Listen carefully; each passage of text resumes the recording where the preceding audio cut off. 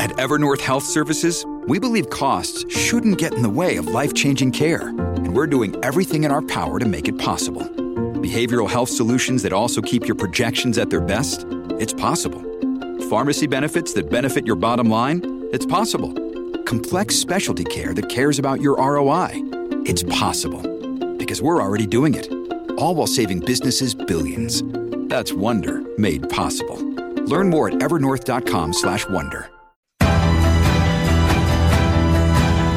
The bigger picture. Going behind the headlines of the biggest economic and political stories of the day.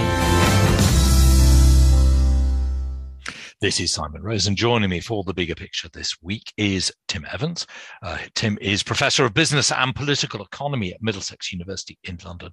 Tim, where are we going to begin today? Well, after the delay from Sajid Javid, there seems to be some form and some shape with the government's plans to cope with the enormous backlog now engulfing, and I think that really is the right word, engulfing the NHS. And the first thing is that it seems to be that the government is planning to put an awful lot of elective surgery the way of Britain's private hospitals.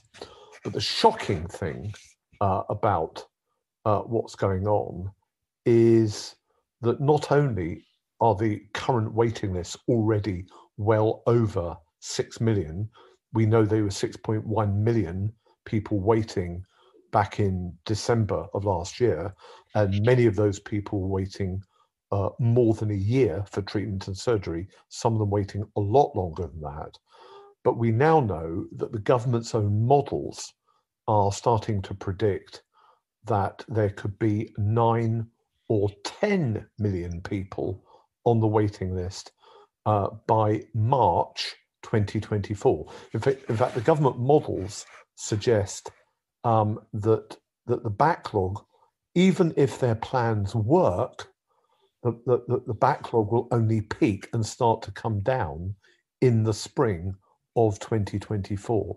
And so it's with that, extraordinary figure in mind that I have to say, I agree with what Sir Edward Lee said the other day in Parliament, which is that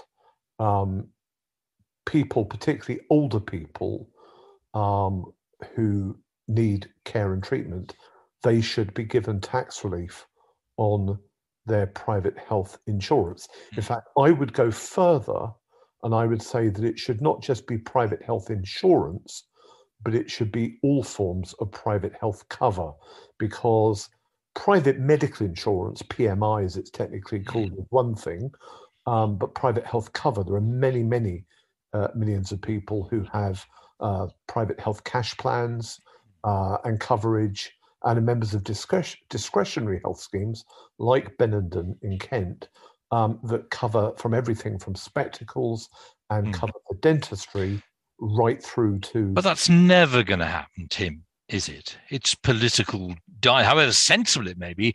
First of all, it's political dynamite. Second, I know, being an older person myself, that private health cover becomes almost completely unaffordable to most people once you actually get to retirement age. So the premiums just completely shoot up. But also, apart from the political dynamite that any minister would face trying to actually get this through, didn't we have the problem that during COVID, the private sector was in essence opened up to the NHS, who didn't then make proper use of it? Well, the first have I got that right? Well, the NHS was not good at using the independent sector everywhere. A lot of it depended on the local relationships that local NHS trusts struck up, and to what extent they were prepared to use the independent sector facilities available. But I'm not so sure that this is politically as unfeasible as you think. First of all, I think that when you move into 2023 and 2024, and let's be clear, there has to be a general election. in 2024, the prospect of there being 9, 10, or even more millions of people on a waiting list can itself cause extraordinary damage to the government. And so we are living, in extraordinary times. And when you have a crisis, all kinds of unexpected things can happen. And if you don't believe me, just cast your mind back, for example, to the 1979 election. Who, prior to that election, believed that we would have things like the internet or a privatized British Telecom or all the sort of modernizations, students paying their tuition fees and all the things that have happened. So first of all, shift and change does happen, but it often only happens off the back of a crisis. And I think all the figures, all the predictions are very clear that the NHS is heading now into the biggest crisis in its history. COVID and the pandemic was one thing, but if you are in a country of less than 70 million people and 1 in 7 is on a waiting list, then that can come with severe monetary and electoral costs. So I'm not someone who's never says never. Now, the first thing is the people who are really going to suffer here are those older people. And you're right that as you get older, private medical insurance becomes more expensive. It certainly becomes more expensive if you're not given tax relief. So I think that you could well see, and I'm going to make a rather ironic comment in a minute, I think you could see this government actually suggest that this policy could be enacted. I think there could be some tax relief for people, for men and women who are 66 or above, i.e. the retirement age. But given the numbers of people in the trade union movement who often have their private health cash plans and often have them through their trade union, I wouldn't be surprised as the Labour Party under Keir Starmer becomes more pragmatic, leaves behind the age of Corbynism. I wouldn't be surprised if Labour started to embrace some form of policy already. After all, it was only 2 months ago that Keir Starmer's Labour Party said that it was now their policy that if they were elected, they would work in partnership with Britain's private hospitals. Yeah, Tim, daft question, because we see the waiting list discussed all the time, but what exactly is it? Is it the waiting list of people for operations? Or is it more general than that? Well, it's people waiting for treatment and surgery. It also includes people who are waiting for diagnostics. Now, that's even worse. I mean, imagine that you had a lump or a bump or something serious, and it was taking 3, 4, 5 months, 6 months to get your MRI, your CT, or whatever, your scan. There are an awful lot of, for example, cancers that can metastasize. There are an awful lot of primary tumors that can metastasize and can deliver, secondary effects in that sort of time. And it seems to me that as our population ages, and our population is a lot older now than it was when, for example, Gordon Brown got rid of the tax relief on private medical cover in the late 1990s. We have an older population. It seems to me this country is entering, in the next 2 years, an eye of a storm which has the power to sweep away any government. I repeat, 1 in 7 on a waiting list. And they might not think it's possible today. They might not think it's expedient. But mark my words, as this takes hold, you actually could end up with a race between Labour and Tories to embrace a new partnership settlement. And presumably that includes tax relief. Presumably a lot of the people on that waiting list are going to be in condition of extreme pain. And one hates to be morbid about this, but I mean, many people on the waiting list will die before they get the treatment that they need, one assumes. Exactly. And in the electoral sphere of politics, you only need a small number of people to switch sides. you can win a majority in the House of Commons with a switching of 5, 6, 7, 8, 9% of the electorate. So what is done to groups at the margin, particularly older people, for example, who are waiting for their treatment, diagnostics and care, that can have serious ramifications. These are not people who do not use the NHS. These are people who are not paying their tax. These are people who are not committed to the NHS. These are people who have paid their tax. They're not being given the service and treatment in the timely manner that they expected, and they are prepared to ease pressure on the NHS by paying twice. The only issue here is, should they be given a little bit of relief? Yes. And for elderly people, of course, that may be a little, because unless they've got a very handsome pension plan, most elderly people don't have that much income on which to pay tax anyway. Indeed, exactly. Now, what's so bizarre about Britain in the European context is we're the only country in Europe that has this sort of Berlin Wall mentality between NHS providers and vendor providers, and I think that it's that Berlin Wall mentality that is going to mean that if we're not careful, if we're not pragmatic, we could end up with the biggest waiting list and the biggest health crisis, even though I think we did reasonably well during the pandemic, and obviously we were at the vanguard of delivering vaccines, and we've come out of things far quicker than many other European countries. I do think that we could snatch defeat from the jaws of victory if we don't do something urgently to get on top of that waiting list crisis. And that's not just about NHS patients being able to go to independent hospitals, but it's also about encouraging a greater balance between public and private funding through tax relief, again, to ease pressure on the NHS. Okay, Tim, thank you very much indeed. Time for us to change subject. Sharing ideas about money. This is Share Radio.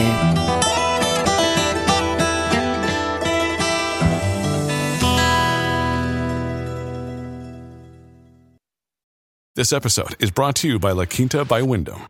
Your work can take you all over the place, like Texas. You've never been, but it's going to be great because you're staying at La Quinta by Wyndham. Their free Bright Side breakfast will give you energy for the day ahead. And after, you can unwind using their free high-speed Wi-Fi. Tonight, La Quinta. Tomorrow, you shine. Book your stay today at lq.com. This is Simon Rose. You're listening to The Bigger Picture on Share Radio, where I'm in conversation with Tim Evans, Professor of Business and Political Economy at Middlesex University in London. So what is our second topic for today going to be, Tim? I think the second topic really has to be policing.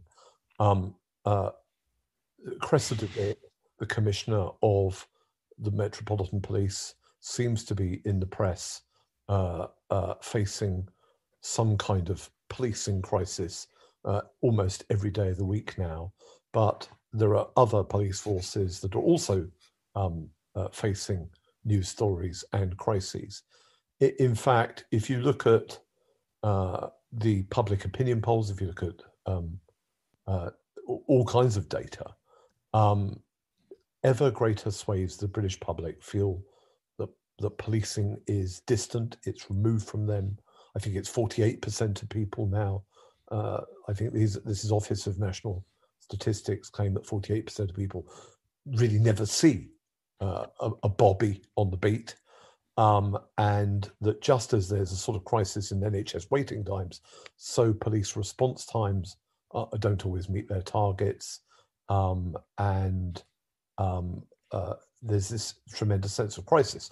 In recent days, we've seen Sadiq Khan saying that the Metropolitan Police has what he claims to be days or weeks to come up with a new plan to tackle racism and sexism and all kinds of misogyny, lots of cultural problems there. And I think there really is a looming crisis for the police.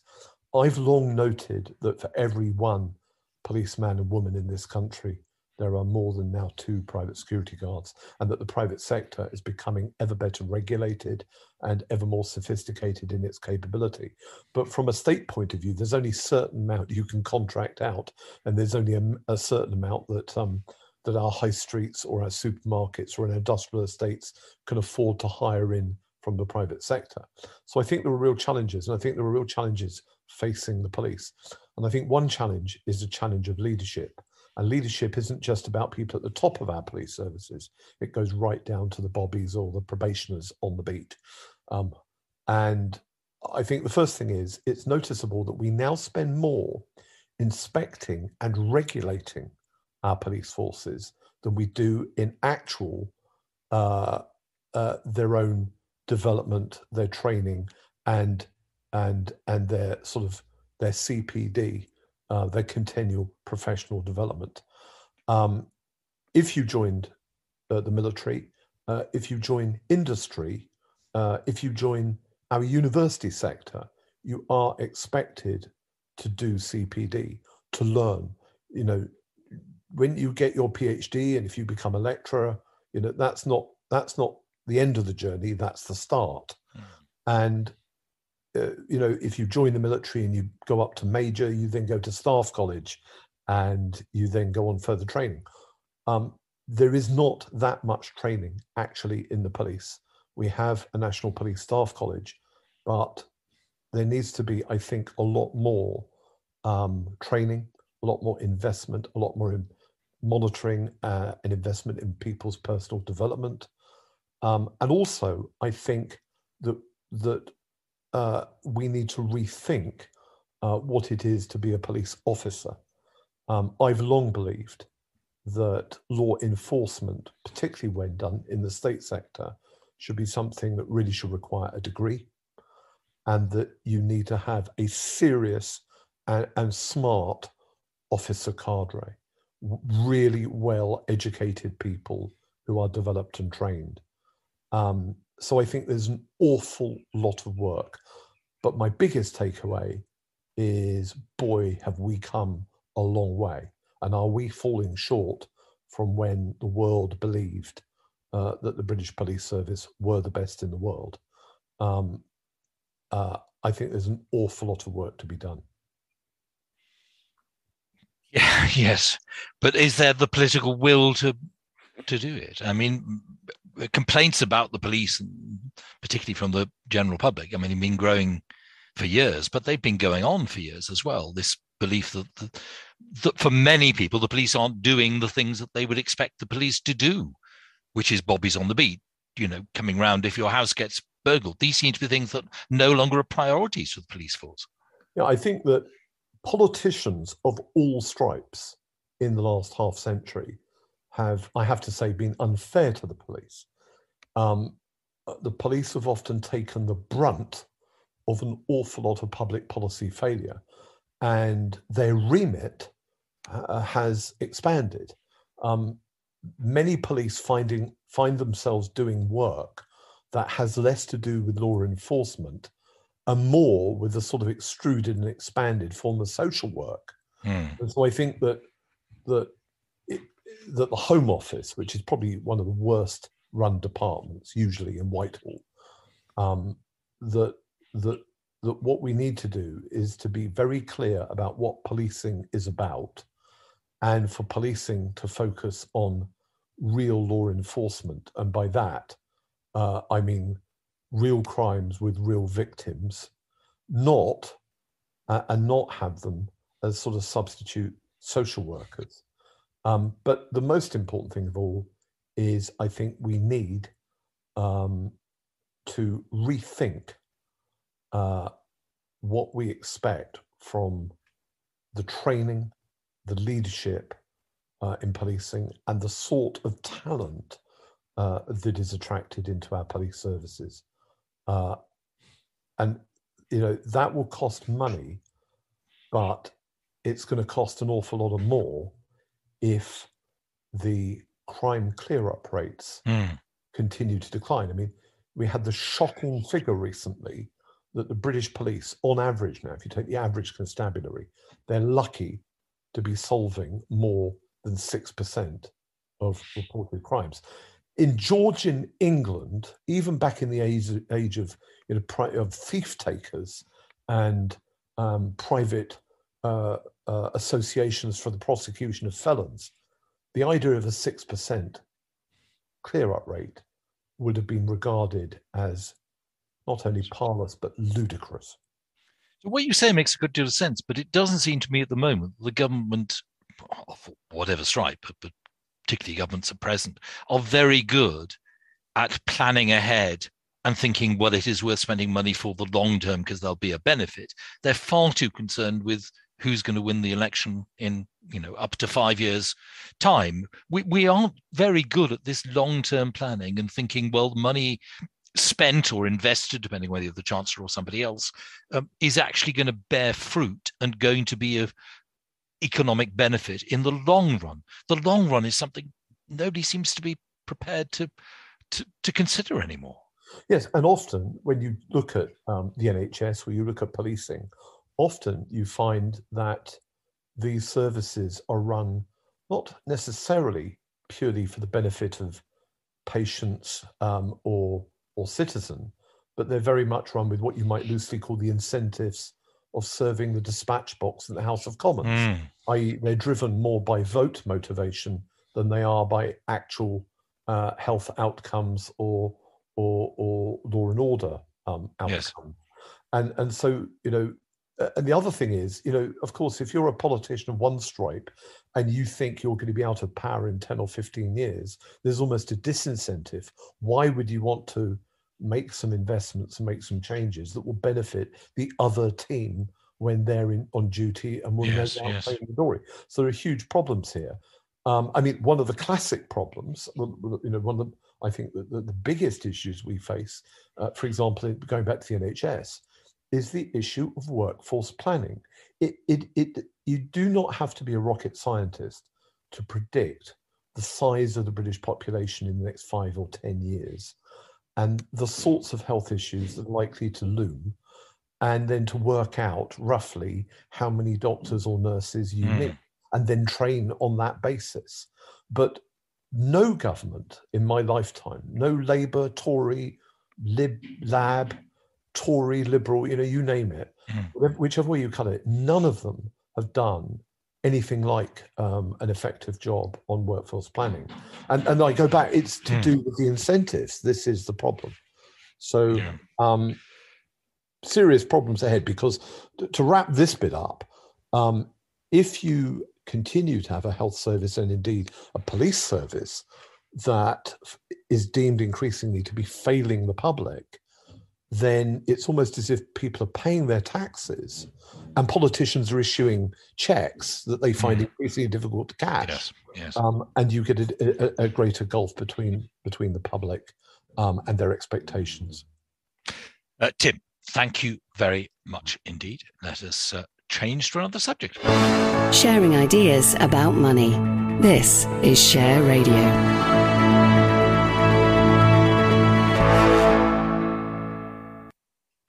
This is Simon Rose. You're listening to The Bigger Picture on Share Radio. I'm in conversation with Professor Tim Evans of Middlesex University. And we've had a couple of topics that probably haven't been terribly inspiring, rather depressing, Tim, even though you provide solutions. But I think we're going to look at something a little bit more optimistic now, aren't we? We are. We're going to look at this recent breakthrough in nuclear fusion. I've got the father of a very dear friend. He's a retired gentleman. He's an engineer. For the sake of disguise, we'll call him John. But this is a man who has had an extraordinary career in engineering, worked all over the world, and for a time, I believe, did some work at the JET laboratories just outside Oxford. And it's this laboratory that has just had an extraordinary breakthrough on nuclear fusion.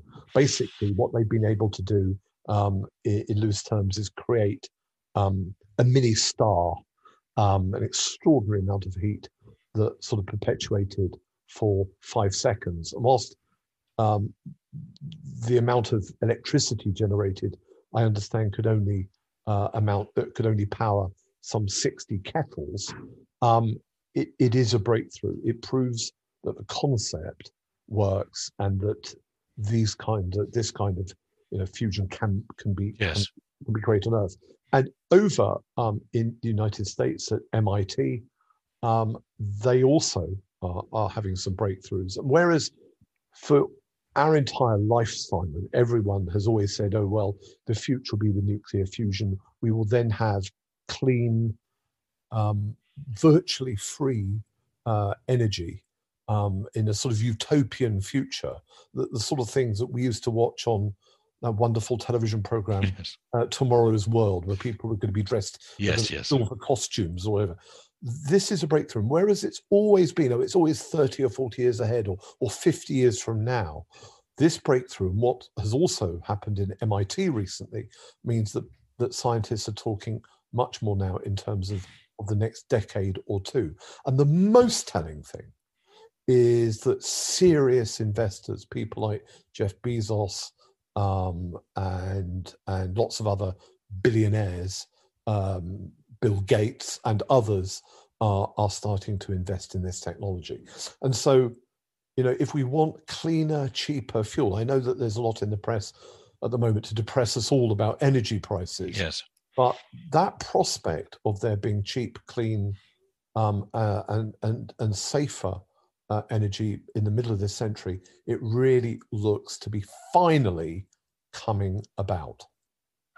Yes, it's obviously impressive that they've made advances, though, of course, even though the power generated wasn't massive, it also took more power to create it than they actually got out in the end. But they appear to believe this is a big breakthrough, so we shall have to hope that they are right. I mean, obviously, nuclear fission has a very bad rap at the moment, even though we are still investing it in this country. I've known some people in the nuclear industry. My father was a nuclear physicist for a time, and I've met people who've worked more recently, and they all tell me or agree with this one thing: as far as nuclear fission is concerned, that we could actually have much safer nuclear power using thorium. But there's almost no development using thorium because apparently it won't go bang. You can't make weapons out of it, and I find that very depressing. That's the key point. I mean, that is the open secret, isn't it? That the French and the British and the Americans, the Russians and the Chinese won't go the thorium route because we all have nuclear weapon programs. We have in Britain the Trident D2 missile system, previously we had Polaris. So absolutely. But the dream has to be that we can go down this road and that we can have this giant leap forward, Yes. and that we can go from the sort of dirty and costly energy of the past into something rather spectacular and new. Well, Tim, nice to end on an encouraging note after some less than optimistic topics to begin with. But I will be back talking to Tim again in a fortnight's time. That's Tim Evans, Professor of Business and Political Economy at Middlesex University in London. Just remains for me to say thank you. Talk to you again, Tim, soon, I hope. Thank you. The Bigger Picture. Going behind the headlines of the biggest economic and political stories of the day.